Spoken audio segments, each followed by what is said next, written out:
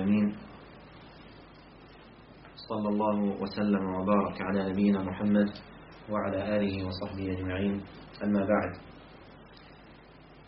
zahvala uzvišenom Allahu subhanahu wa ta'ala, gospodaru svih svjetova, salavati i salame donosimo na Allahu poslanika Muhammeda, njegovu časnu porodicu, sve plemenite ashabe. Molim Allaha subhanahu wa ta'ala da učini ovaj skupom kojim će se Allah subhanahu wa ta'ala smilovati i da se raziđemo nakon ovog skupa oproštenih grijeha. Bilježi imam An-Nasai u svom dijelu Sunan al-Kubra i imam Ebu Dawud u svom dijelu Az-Zuhd i drugi od Aisha radijallahu anha da je rekla: innakum latagfaluna an afdali al-ibada at-tawadu. Kaže, zaista ste vi nemarni spram najboljeg ibadeta, najvrednijeg ibadeta, a to je poniznost i skromnost.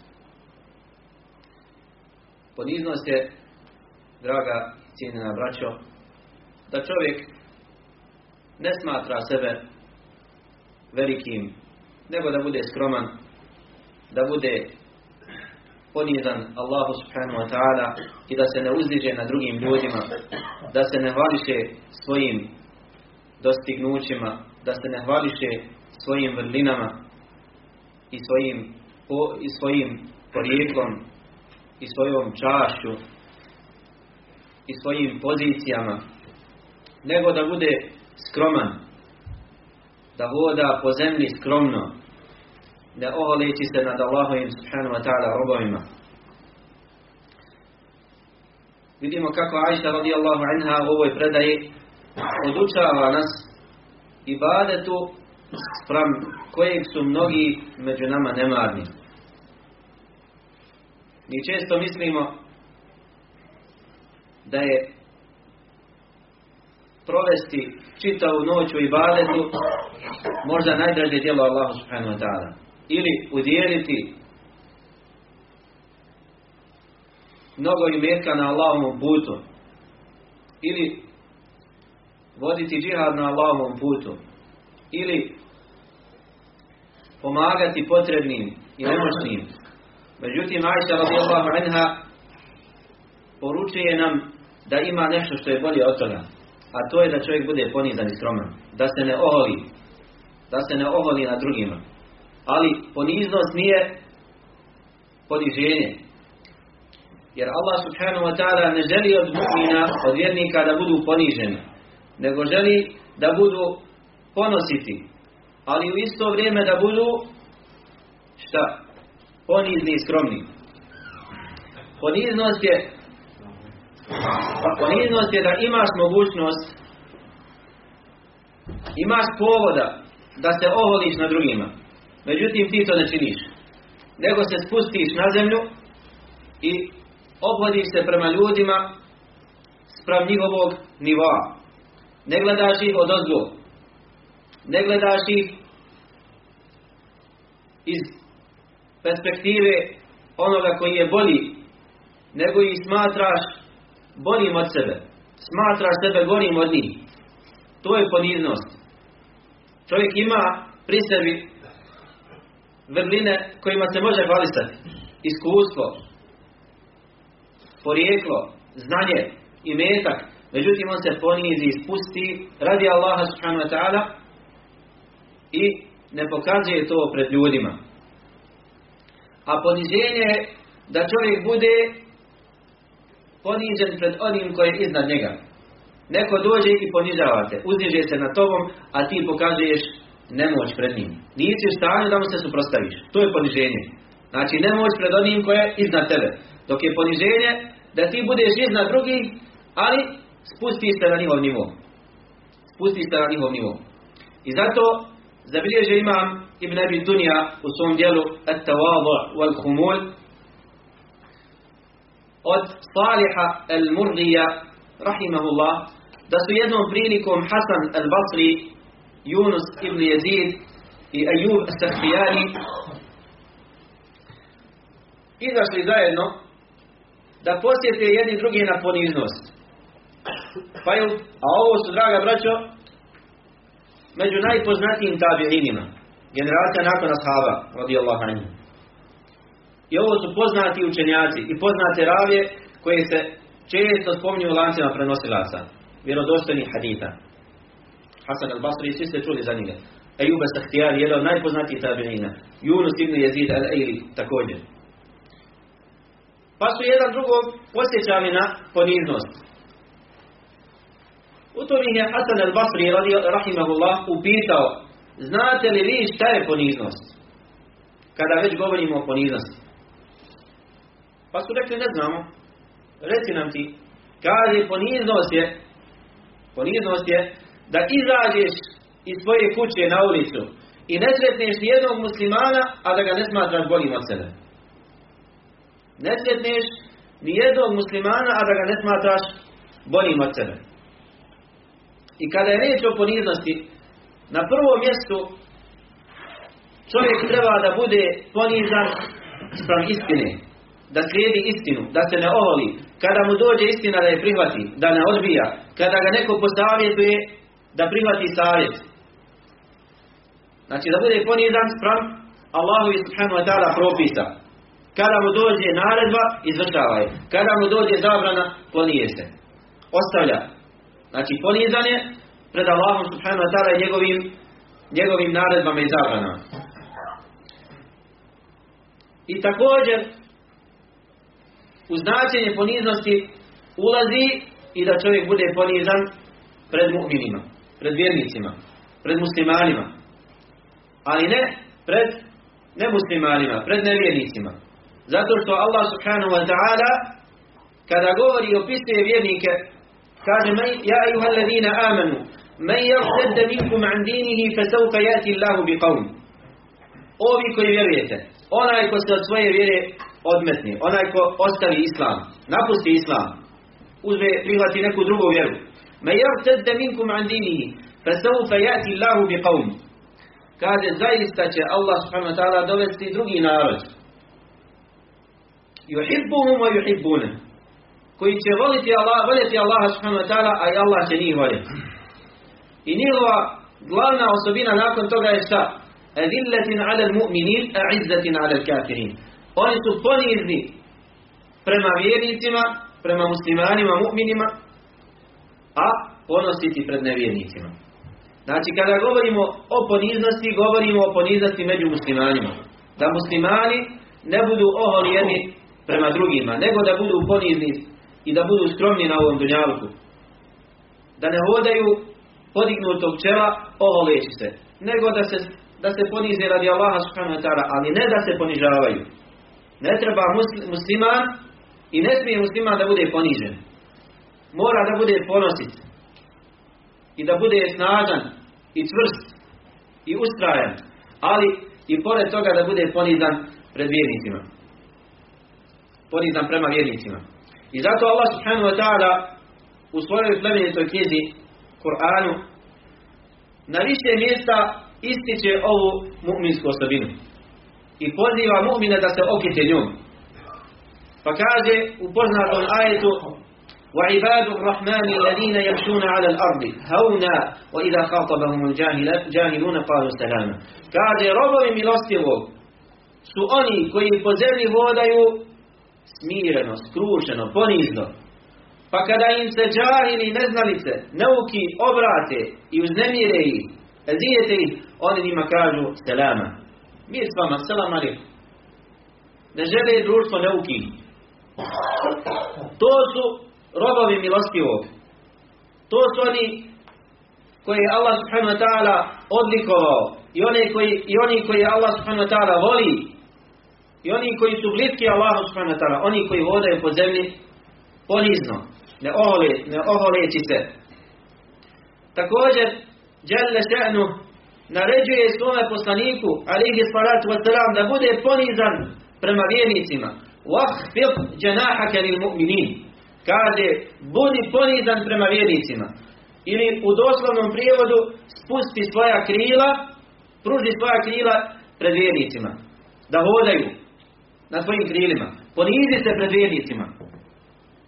U drugom ajetu وَخْفِضْ جَنَاحَكَ لِمَنِ اتَّبَعَكَ مِنَ الْمُؤْمِنِينَ, budi ponizan prema onima koji te slijede od vjernika.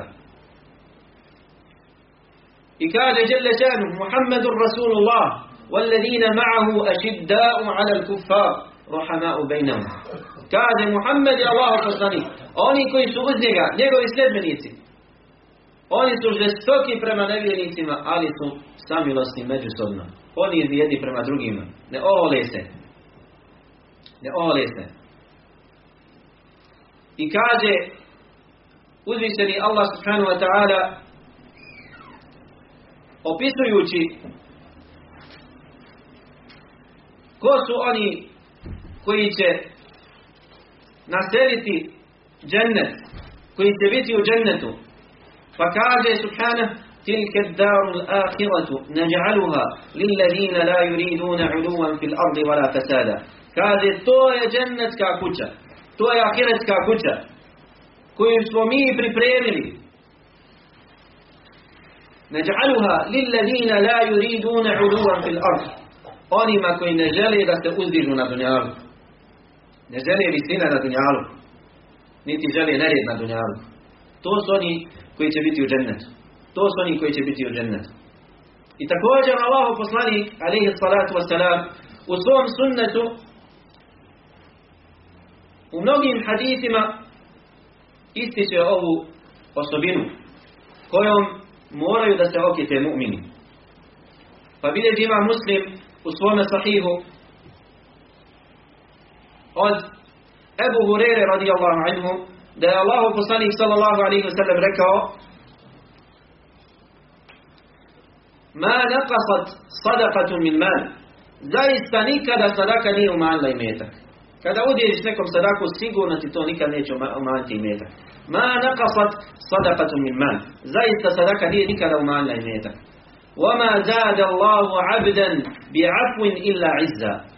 I Allah subhanahu wa ta'ala robu nije sa njegovim oprostom drugima ništa povećao osim ponos. Kada opraštaš drugima, prelaziš preko njihovih grešaka, Allah ti povećava ponos. Allah ti povećava ponos. I šta kaže na kraju poslanik sallallahu alejhi ve sellem: وَمَا تَوَاضَعَ أَحَدٌ لِلَّهِ إِلَّا رَفَعَهُ. I nikad se niko nije ponizio radi Allaha, zapamtite ovo, radi Allaha, a da ga Allah subhanahu wa ta'ala nije uzdigao. I ovdje kažu islamski učenjaci da ovo uzdizanje od strane Allaha subhanahu wa ta'ala poniznih robova biva kao što biva na dunjaluku, tako biva i na ahiretu. Pa Allah subhanahu wa ta'ala te robove uzdigne na dunjaluku, ostavi lijep spomen o njima, učini da vjernička srca ih vole, da ih poštuju, da ne bježe od njih, da su željni njihovog društva, a isto tako Allah subhanahu wa ta'ala ih uzdigne na ahiretu i dade im poseban stepen na ahiretu i posebnu nagradu. Ali ovdje kaže poslanik sallallahu alejhi ve sellem: وَمَا تَوَاضَعَ أَحَدٌ لِلَّهِ. Nikad se niko nije ponizio radi Allaha, ne radi dunjaluka. Imate ljudi koji su ponizni pred bogatašima. Zbog čega? Zato što ima interes. Bude skroman, dođe, lijepo mu se obraća, skrušeno, ponizno, milosti prema njemu. Zbog čega ima interes? Ili prema ljudima koji su na pozicijama. Prema njima se lijepo ophodi, prema njima je blag, milostiv. Ali kada susretne siromaha, kada je u društvu onih slabića, nemoćnih, onda se oholi. Nije to ta poniznost. Nego da čovjek bude ponizan radi Allaha. Može da se oholi, ali ne želi. Može da se uzdiže, ali ne želi. I bilježi također ima Muslim u svom sahihu od Iyada ibn Himara radijallahu anhu da je rekao Allahu poslanik sallallahu alejhi ve sellem: Inna Allaha awha ilayya an tawada'u. Zaista mi je Allah spustio objavu, kao što mu je spustio Kur'an, došla objava poslaniku sallallahu alejhi ve sellem. Zaista mi je Allah objavio, naredio da budete ponizni jedni prema drugima.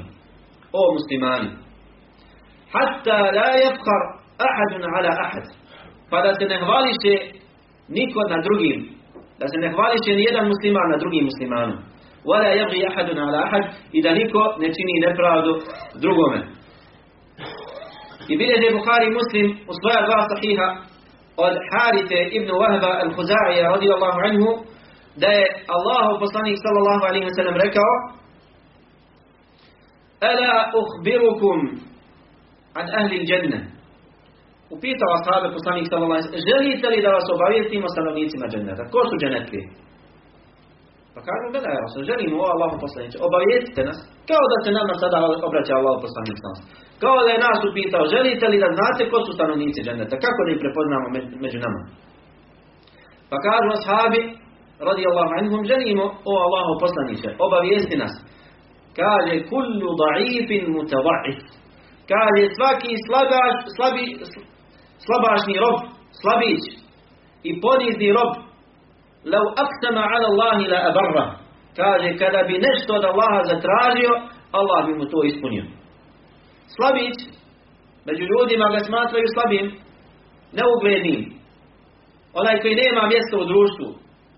Onaj koji kada sjedi na sjelu, sjedi negdje sa strane, niko ne obraća pažnju prema njemu. Nikom ne ukazuje poštivanje. Kullu da'if, onaj znači po prirodi koji je da'if. Ili je siromašan, ili je slab, ili nema porijeklo dobro, ili je iskušan nečim. Uglavnom smatraju ga ljudi slabićem. Je li samo to? Kullu mutada'if. I onaj koji se tako ponaša. Mutada'if. Onaj koji sam sebe čini slabim. Ne da čovjek bude slabiji, da bude slab pred din dušmanima. Ne. Nego se ponaša slabim među mu'minima. Kad je među vjernicima ne pokazuje svoje vrline, ne pokazuje svoje snagu, nego je ponizan, skroman. Međutim, taj rob ima posebno mjesto kod Allaha. Lau aqsama ala Allahi la barra. Kada bi nešto od Allaha zatražio i zakleo Allaha da nešto, da mu udovolji nešto, Allah subhanahu wa ta'ala bi mu odmah to udovolio. Odmah bi mu udovolio. I zato ispravni prethodnici imali su običaj da se odnose prema onima koji su iznad njih, prema onima koji su stari od njih, da se prema njima ponašaju ili da im ukazuju poštivanje i samilost i da ih smatraju poput svojih očeva, one koji su stariji od njih. A one koji su mlađi od njih smatrali su poput svoje djece, poput svojih sinova i svojih kćeri. Tako su se prema njima ophodili.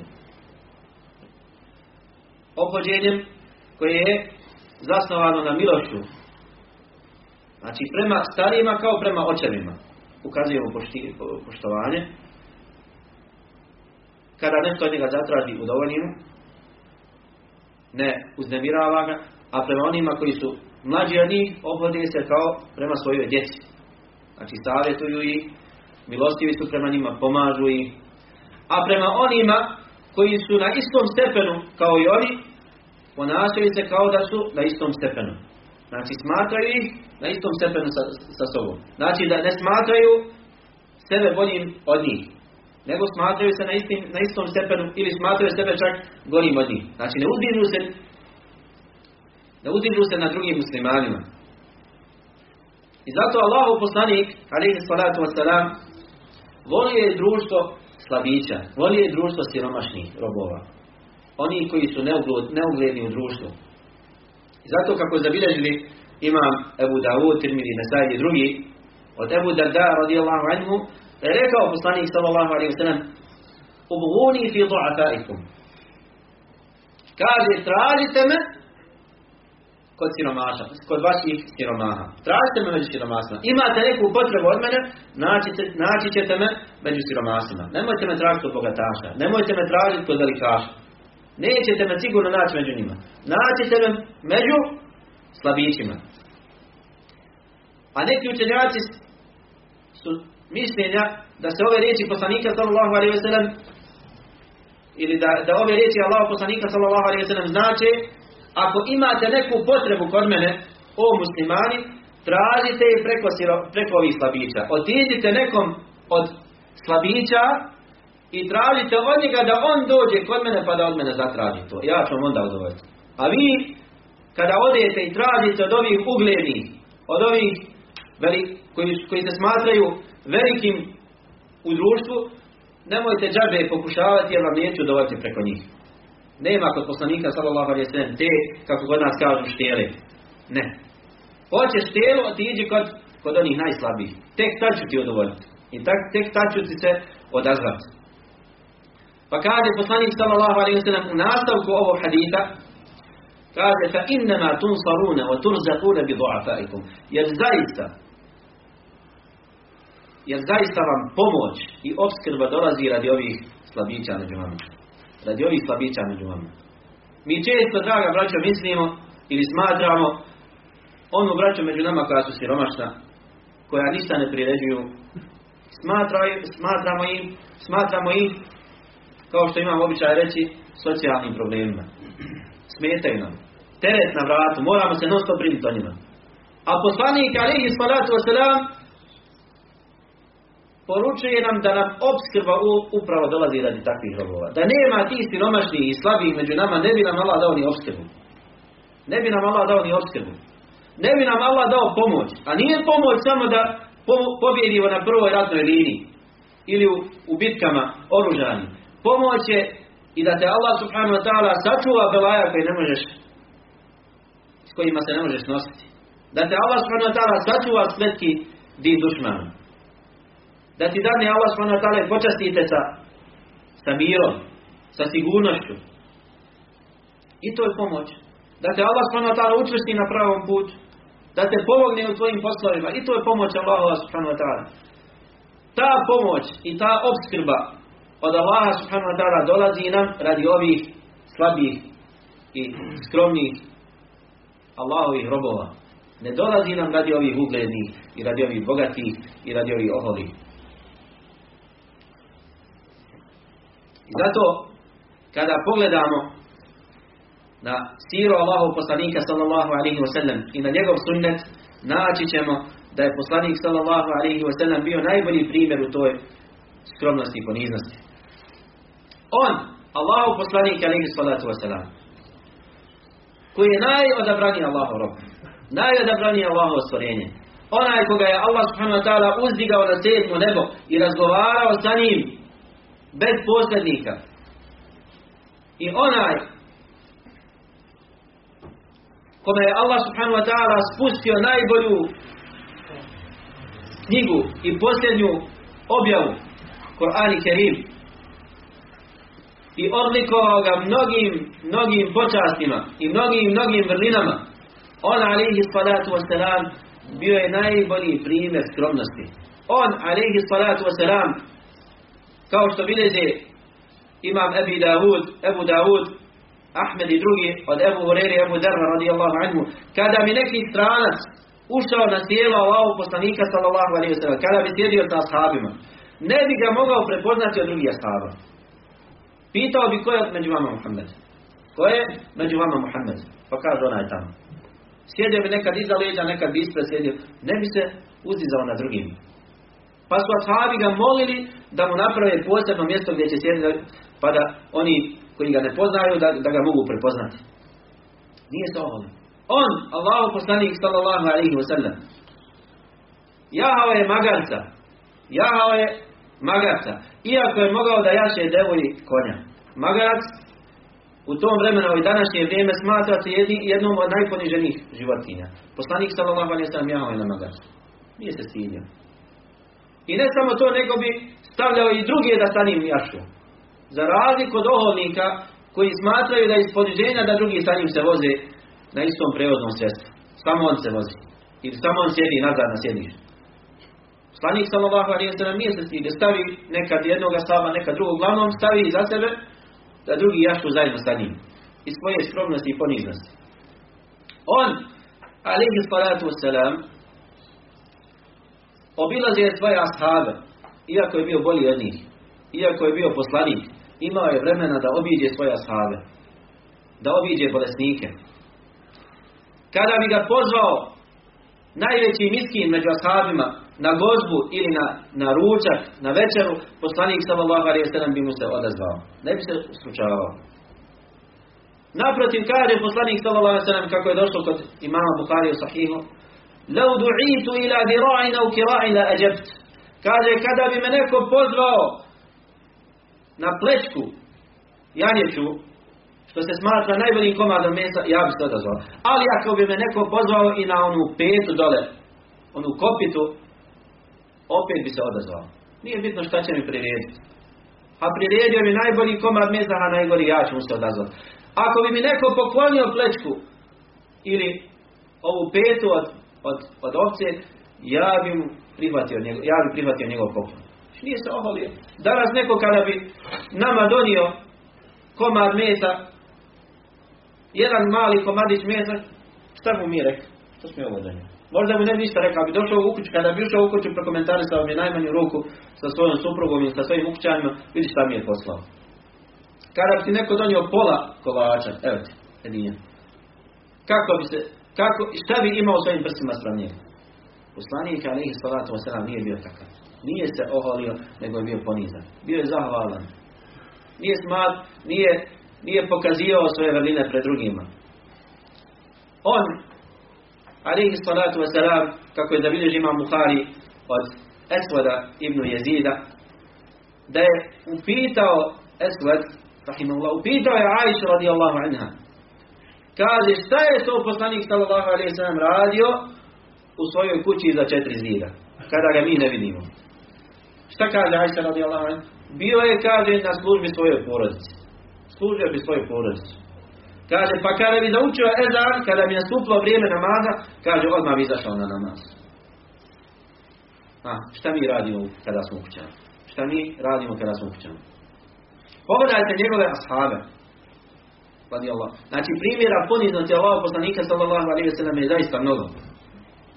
Kada bi samo jedno predavanje ili 2 ili 3 održali samo o primjerima poniznosti Allahov poslanika, se ne bi bilo dovoljno. Pogledajte njegove ashabe. Ko je bio najbolji ashab Allahov poslanika sallallahu alejhi ve sellem? Ebu Bekr. Kako se zove Ebu Bekr? Abdullah ibn Kuhafa. On, radijallahu anhu, Ebu Bekr, najodabraniji rob u ovom umetu nakon poslanika sallallahu alejhi ve sellem. I najodabraniji Allahov rob nakon vjerovjesnika i poslanika općenito. Najbolji Allahov rob nakon vjerovjesnika i poslanika, Ebu Bekr as-Siddiq, iskreni. On, radijallahu anhu, bio je skroman i ponizan. Navešćemo samo jedan primjer njegove skromnosti i poniznosti. Kada je postao halifa, kada mu je data prisega na hilafet, prije toga Ebu Bekr radijallahu anhu kao drugi čovjek u državi, znači prije nego što je poslanik sallallahu alejhi ve sellem preselio, Ebu Bekr je bio savjetnik poslanika, njegov prijatelj, najbliži čovjek u ovom umetu Allahov poslaniku sallallahu alejhi ve sellem. Znači kao potpredsjednik države. On, Ebu Bekr radijallahu anhu, prije nego što je postao halifa, imao je običaj da muze ovce svojim komšijama. Da muze ovce svojim komšijama. Ode po muze ovce i donese mlijeko svojim komšijama. Pa kada je postao halifa, u tom danu, kada mu je data prisega, krenuo je prema pijaci. Pa ga je ugledala jedna žena iz njegovog komšiluka. I povikala, kaže, neće nama Ebu Bekr više musti ovce. Gotovo je, danas je postao halifa, neće imati više vremena za nas. Pa je Ebu Bekr radijallahu anhu čuo te njene riječi i okrenuo se prema njoj i dobacio joj: Wallahi ću i dalje da vam muzem. I nadam se da me ovo što sam prihvatio neće promijeniti. I nastavio da je kao halifa, kao prvi čovjek u državi nastavio da muze ovce svojim komšijama. Pogledajte Omera radijallahu anhu. Onaj u čijem hilafetu su muslimani se proširili na istok i na zapad. Proširili se na sjever i na jug. Osvojili su Bizantiju i Perziju. Pokorili su Bizantiju i Perziju. Znači, osvojili su Jemen, osvojili su Šam, osvojili su Irak, osvojili su Horasan. Znači, raširila se islam. Nije niko od Allahovi neprijatelja bio da nije čuo za Omera. Tog slavnog halifu. On, radijallahu anhu, imao je običaj da spava u džami. Pa kada je jedan od velikana perzijski došao kao zarobljenik, bio doveden kao zarobljenik u Medinu, pa je tražio gdje je taj Omer da ga upozna. Kaže, eno ga tamo sjedi, eno ga tamo spava u džami. Ono je taj Omer, jeste ono je taj Omer. Ono Omer, jeste ono je Omer.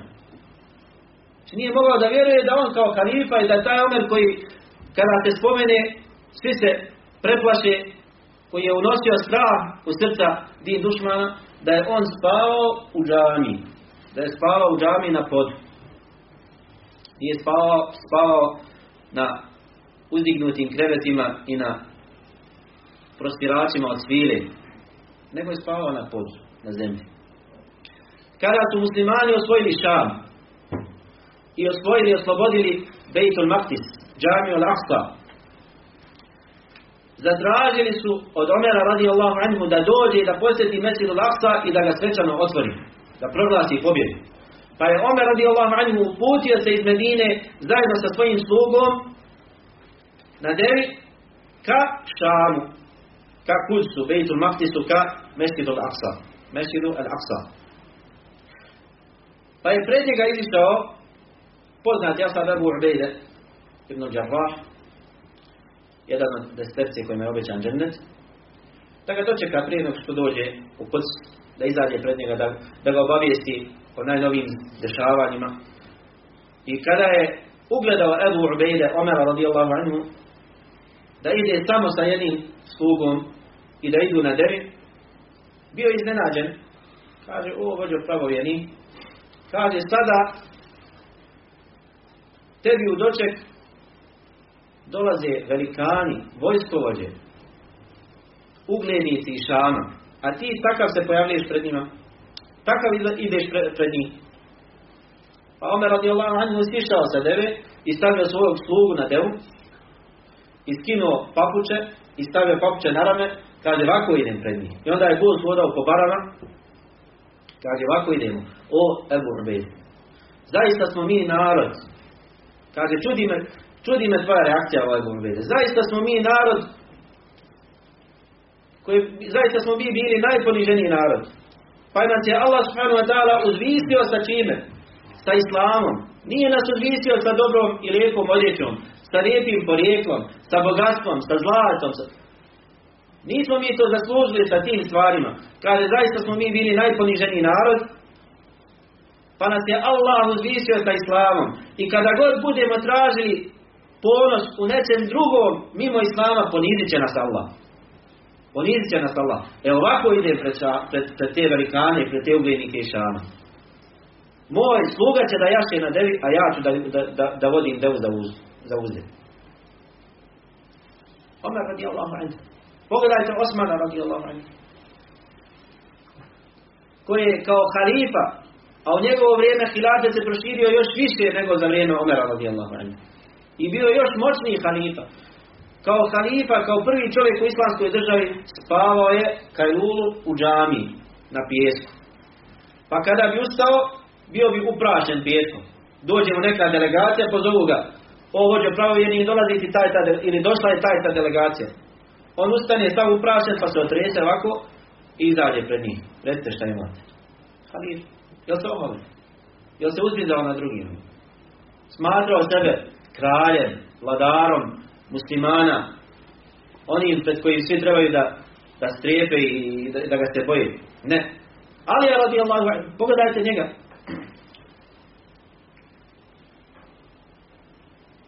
Ali radijallahu anhu,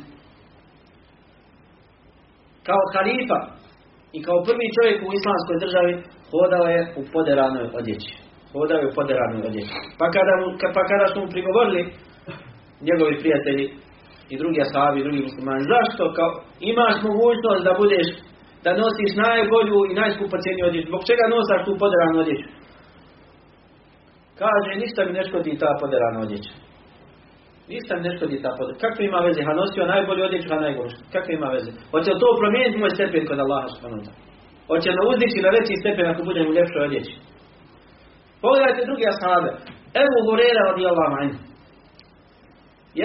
U jednom vremenu, jednom prilikom postao je namjesnik u Medini. I kao namjesnik, prvi čovjek, gradonačelnik Medine, išao bi ulicama Medine i sakupljao drva za potpalu. I kada sakupi drva, stavi ih na rame i onda ide ulicama Medine i govori ljudima, napravite put emiru, napravite put emiru, sklanjajte se s puta, šali se sa njima. Znači da je on zatražio da mu to uradi, oni bi uradili. Da mu neko drugi skupi potpalu, oni bi to uradili. Ali on želio da im pokaže praktično kako treba da se ponaša emir, vladar, namjesnik. I onda bi sklanjao ljude, kada sklonite se emiru, sklonite se emiru. Ovako treba emir da bude. Ovakav treba emir da bude. Da sam sebi sakuplja drva za potpalu. I da ih sam nosi na svojim ramenima. Omer radijallahu anhu jednom prilikom vidjeli ga ashabi kako po Medini nosa kopu vode na svom ramenu. Pa se začudili. Zaustavili ga, šta radiš Omere? Zašto nosaš tu vodu na ramenu? Kaže, malo prije su mi došle delegacije pokorne i poslušne.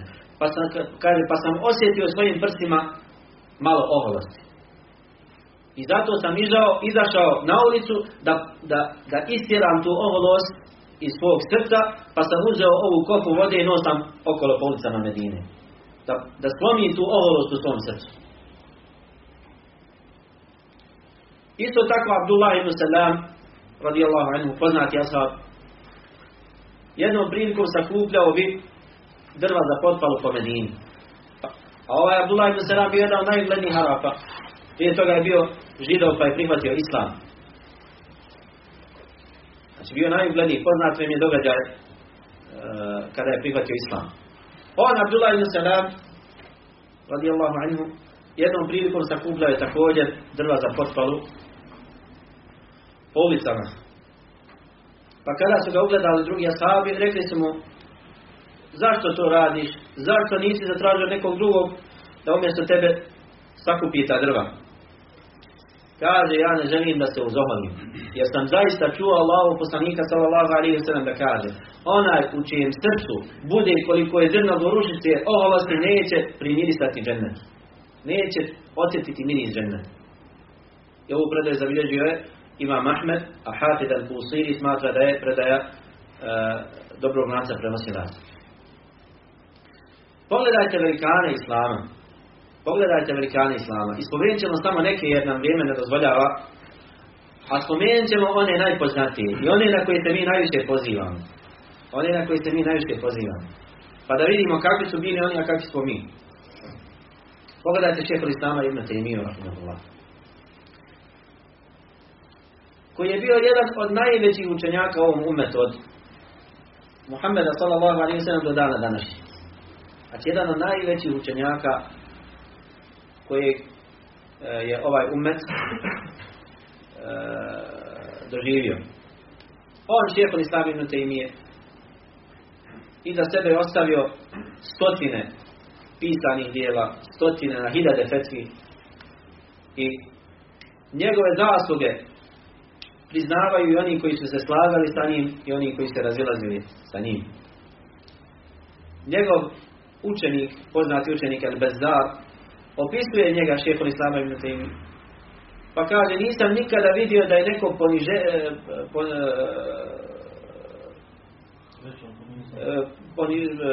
da je ponizniji, nikada nisam vidio ikoga poniznijeg od šejhul Islama ibn Tejmije. Od šejhul Islama ibn Tejmije. Nikada nisam vidio nekoga poniznijeg od šejhul Islama ibn Tejmije. Kaže, kada bi izašao na ulicu, ne bi se oholio nad drugima. Ne bi se oholio niti nad malim djetetom, niti nad starijom osobom. Niti nad ženom, niti nad muškarcem. Kada bi došao neko da ga pita, da mu postavi pitanje, kaže, on bi ga saslušao do kraja. i na najljepši način mu pojasnio, sve dok završi sa svim pitanjima koja bi imao. I kaže, ne bi napuštao sagovornika sve dok ovaj sagovornik njega ne napusti. Znači čekao bi dok ovaj ne završi sa svojom potrebom i onda bi se okrenuo i otišao. Kaže, kada bi držao predavanje, kada bi nam se obraćao, ne bi nikada sjedio na stolici ovako, nego bi sjedio na polju. Čak, kaže, nekada bi bio samilostiv prema njemu, znači osjećao bi milost prema njemu radi pozicije ili radi mjesta na kojem sjedi. Bilo bi mi ga žao, kaže nekad. Na takvo mjesto sjedne da mi ga bude žao. Jednom prilikom, kaže, izašli smo do nekog mjesida ili neke prostorije da čitamo neku knjigu. I kaže, ja sam pokušao da uzmem knjigu iz njegove ruke, da ja umjesto njega ponesem. I kaže, on se žestoko suprotstavio tome. Nije dopustio da neko drugi nosi njegovu knjigu umjesto njega. Kaže, pa sam se pobojao da je to moj loš edeb prema njemu. Moje loše ponašanje prema njemu. Pa sam mu rekao, zašto ne dopustiš, kaže, da ja nosim umjesto tebe knjigu. A on kaže, Wallahi, kada bi je stavio na glavu, kada bi stavio na svoju glavu i nosio je na glavi, kaže, ne bi pogriješio. To su, kaže, da mi bude teška, kaže, knjiga u kojoj se nalaze hadisi Allahovog poslanika sallallahu alejhi ve sellem. Njegov učenik, najpoznatiji učenik Ibn Qayyim, kaže, nikada nisam sreo ikoga poniznijeg od šejhul Islama Ibn Taymiju. Čak, kaže, nekada spominjao, kaže, čak bi nekada posvjedočio neke stvari koje su bile za ne povjerovati. Od njegove skromnosti i poniznosti. Kada bi ga neko pohvalio u lice, on bi se naljutio i ne bi dozvolio da ga hvali. Nego bi rekao, tako mi Allaha, ja još uvijek nisam kako treba prihvatio islam. Još uvijek svaki dan popravljam i obnavljam svoj islam. I često bi imao običaj da citira stihove Enel mukeddi, obnul mukeddi, hakeda kana abi wa jaddi. Kaže, ja sam prosijak, sin prosijaka, takvi su bili otac i moj djed. I kaže, često bi imao običaj da kaže, ma minni šej, wala li šej, wala fije šej. Kaže, niti ja nemam ništa, niti sam šta uradio, niti sam se čime okitio. Nemam ništa, ja sam nikoj ništa, kao što kod nas kaže. On šejhul Islam Ibn Taymija. I braćo, nisu oni to govorili pretvarajući se pred drugima, da bi ljudi njih smatrali skromnim i poniznim. Oni su to iskreno govorili. Oni su zaista sebe takvim smatrali u srcu. Pa je Allah subhanahu wa ta'ala dao da ih mi zavolimo danas. Oni se nisu pretvarali, oni nisu glumili poniznost. Oni su bili zaista takvi.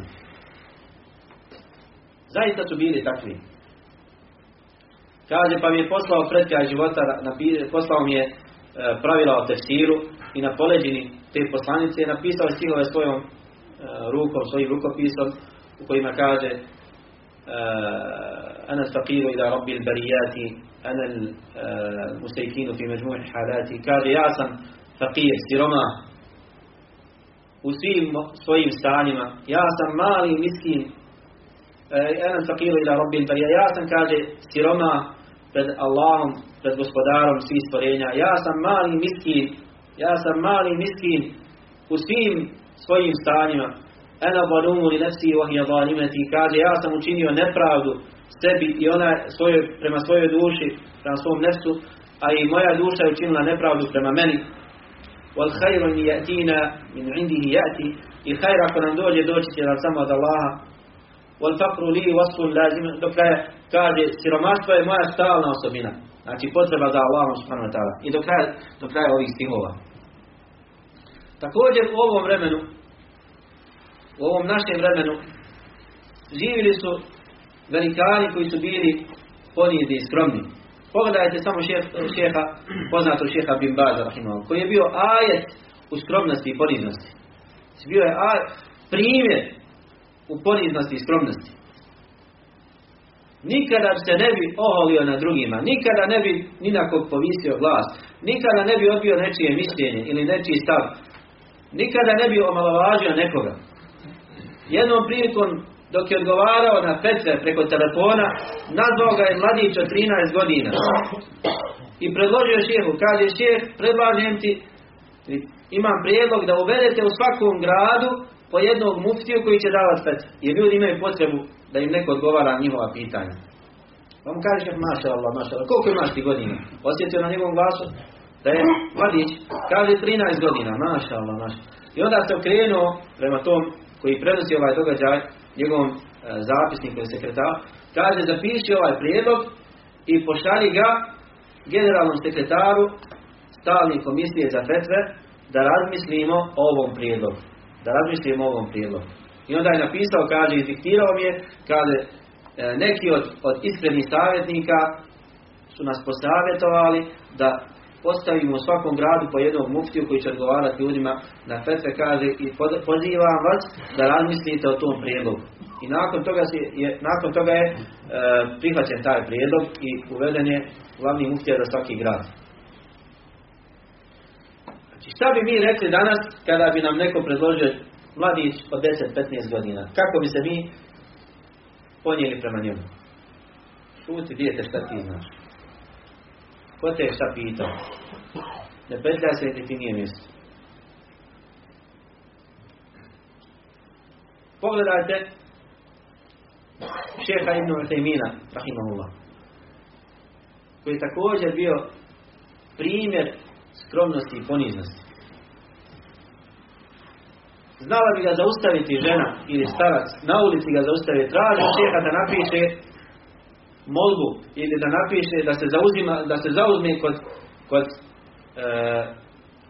zvaničnih institucija, da se zauzme za neku potrebu tog čovjeka ili te žene. I šeh bi sjeo na trotuar, sjeo bi napod i stavio papir na svoje koljeno i pisao što žena traži. Ne bi joj rekao i ne bi mu rekao dođi, tad dođi u moju kancelariju, do ne. Odmah sjedne i napiše, ispuni potrebu. Jednom prilikom dok je držao predavanje, jedan od njegovih učenika izašao je toalet u WC. I kada je ušao u toalet, vidio je ili zatekao je kako je česma puknuta i curi iz nje voda. Šiklja voda iz česme. I vratio se šefu na predavanje, prekinuo šefa dok je držao predavanje i rekao šef, pukla je česma i curi voda u kupatilu ili u toaletu. I onda je šef prekinuo ders, ustao sa stolice i otišao kući, kaj je sačekati. I kaže, kad ide šef, nosi u svojoj ruci Allah, kaže, idemo da popravimo česmu. To je bio, draga braćo, znači, jedan od najpoznatijih učenjaka današnjice. Jedan od najpoznatijih učenjaka današnjice. Nije se ustručavao da on popravi svojom rukom česmu koja je pukla. Šta bi danas rekli, ili kako bi danas postupili ljudi na njegovom stepenu? I ljudi sa njegovim ovlastima. Drugom prilikom došao mi je jedan od poznanika koji je volio puno šeha, a i šeh je njega volio, i zatražio šeha, znači šeh je imao predavanje na drugom mjestu, u drugom gradu, pa je zatražio šeha da ga on odveze na predavanje. A ovaj čovjek je imao staro auto. I kada su krenuli prema tom mjestu, auto se pokvarilo na pola puta. Stalo auto. I šta je šef uradio? Zvao učnu službu, zvao automehančare, kaže sačekaj, kaže ja ću gurati auto, a ti pokušaj, vedvaj da upali, kaže pa možda upali. I onda je šef gurao auto dok nije ovaj upali, onda sjeli i nastavili putovanje. I šef je došao, održao predavanje, nije niko znao da je on gurao auto usput. Čovjek koji imao preko 60 godina, tada. Nije se stidio, nije se oholio, nije se ustručavao da on gura auto da pali auto. Bili su skromni i ponizni. Spomenut ćemo još jedan primjer jednog šeha, jednog učenjaka koji je i dan danas živ. Šeh Abdul Muhsin al-Abbad, jedan poznati muhaddis iz Medine, koji više od 30 godina drži predavanje u džamiji Allahu poslanika sallallahu alejhi ve sellem. Jednom prilikom šeh je napisao djelo o vrijednostima Alu Bejta, porodice Allahu poslanika sallallahu alejhi ve sellem i općenito ashaba, i to djelo je prevedeno i na naš jezik. Znači kraće je djelo, brošura. Neki od učenika šehovih ili neke davetske organizacije iz Kuvajta zatražili su dozvolu šeha da oštampaju tu knjigu i da besplatno dijele onome kome smatraju da treba podijeliti. Znači da odštampaju tu brošuru i da se besplatno dijeli u davetske svrhe. I šejh im je dao dozvolu, ali pod jednim uslovom. Kaže, nije problem, kaže samo kada odštampate, pošaljite 2000 primjeraka i meni. Hoću ja da dijelim. Kaže, nije problem. I kada su odštampali knjigu, poslali su pošiljku 2000 brošurica šehu u Medinu. I kada je došla pošiljka pred šehovu kuću, on je uzeo jedan primjerak da pogleda dizajn, da pogleda kako je odštampano, kako je urađeno. I kada je ugledao naslovnicu te brošure, dole ispod je pisalo, kaže autor šejh Muhaddis Alim Abdul Muhsin al-Abbad. Kaže, auzu billah. Kaže, Muhaddis je šejh Albani, kaže. A Alim je šejh Bin Baz. Kaže, ja nisam ni Alim su kaže šejh Bin Baz ibn Uthaymeen. Ja nisam ni Muhaddis, ni sam Alim. I onda je sazvao svu djecu, a ima puno djece, sazvao je svu djecu u kući. Kaže, dođite vamo u biblioteku. I kaže, kada ih okupio, kaže, otiđite i kupite one korektore. Korektore oni koji prepravljaju. Kaže, otiđite u knjižare i kupite korektore i dođite što prije. I kada su došli, kada ste vratili, kaže, svako neka uzme po nekoliko primjeraka ove brošurice i neka prekriži ovo gore Muhaddis Alim. Neka isprlja ovo gore gdje piše Muhaddis Alim, kaže, neka samo ostane dole ime. Moje ime kao autor. Bez Muhaddis, bez Alim, bez šejh, sve izbriši. I kaže, sjeli su, dok nisu izbrisali svih 2000, svi, znači, to Alimi i Muhaddis, sa svi 2000 primjeraka, kaže, šejh nije dozvolio da iko izađe iz prostorije. I svaki primjerak kojeg bi korigovali, šejh bi uzeo da se uvjeri, da li su zaista korigovali ili ne. Da li su prepravili, da li su izbrisali to Alim i Muhaddis. Jer je bilo na više mjesta, bilo je na naslovnoj stranici, pa je bilo unutra na prvoj stranici, pa je bilo na kraju. Na 3 mjesta je trebalo prekrižiti. I on bi uzeo svaku brošurcu, 2000 primjeraka, svaku brošurcu bi uzeo i izbrisao bi. Pa bi drugu stranicu izbrisao, pa na kraju izbrisao. Znači da provjeri, da se uvjeri da li je zaista izbrisao. A i šejh je lično on sam i on je uzeo korektor i brisao. Pogledajte ove skromnosti i ponivnosti. Znači nije dozvoljavao da ga oslovljavaju sa šejh i sa muhaddis. A vallahi je šejh i alim i muhaddis možda najveći danas. Jedan od najvećih danas. Ali sebe nije smatrao takvim. Nego je bio ponizan i skroman. Bio je ponizan i skroman. Skoro prije par dana, kada ga je posjetio poznati šejh iz Egipta, iz Misra, šejh Abu Ishaq al-Huwaini, Allah ga izliječio, posjetio šejha u njegovoj kući. Šeha Abbad, kada je bio u zijaretu u Medini, otišao do šeha Abdul Muhsin al-Abbada koji ima blizu 90 godina. Otišao da ga posjeti. I jedan od učenika koji su bili prisutni na tom sjelu, zapisao je neke detalje sa tog sjela i objavio na društvenim mrežama. Tog i tog dana sastalo se 2 velika alima i muhaddisa, Abdul Muhsin al-Abbad i Abu Ishaq al-Huwaini. Kaže, i ovaj postavio pitanje ovom, pa je ovaj govorio ovo, a ovaj postavio pitanje ovom, pa je ovaj, znači prenio neke detalje. Pa ide, kao što ima momčaj reći. I šejh kada mu je pročitan, a šejh ima slab vid, znači ne može sam da čita, kada su pročitali taj članak, šejh je odmah napisao javni demant, koji je objavio na svojoj zvaničnoj stranici. Kaže, ta osoba je proširila na društvenim mrežama, da je tog i tog dana došao šejh Abu Ishaq i naslovio je taj članak, tog i tog dana sastali se 2 velika alima i muhaddisa, kaže, ja se odričem od ovog teksta, kaže, i ne prihvatam da mene oslovljava sa tim nadimcima, niti sam ja alim, niti sam ja šejh, niti sam ja muhaddis. I kaže, pozivam ovog koji je proširio taj članak na društvenim mrežama da se pokaje Allahu i da izbriše to i da nikada više to ne uradi. Molim Allaha subhanahu wa ta'ala da ove riječi budu dokaz za nas, a ne protiv nas. I molim ga subhanahu wa ta'ala da nas učini od svojih iskrenih i poniznih i skromnih robova. A naša posljednja dova je alhamdulillahi rabbil alamin. Wassalatu wassalamu ala nabina Muhammedu wa ala alihi wa sahbihi ajma'in.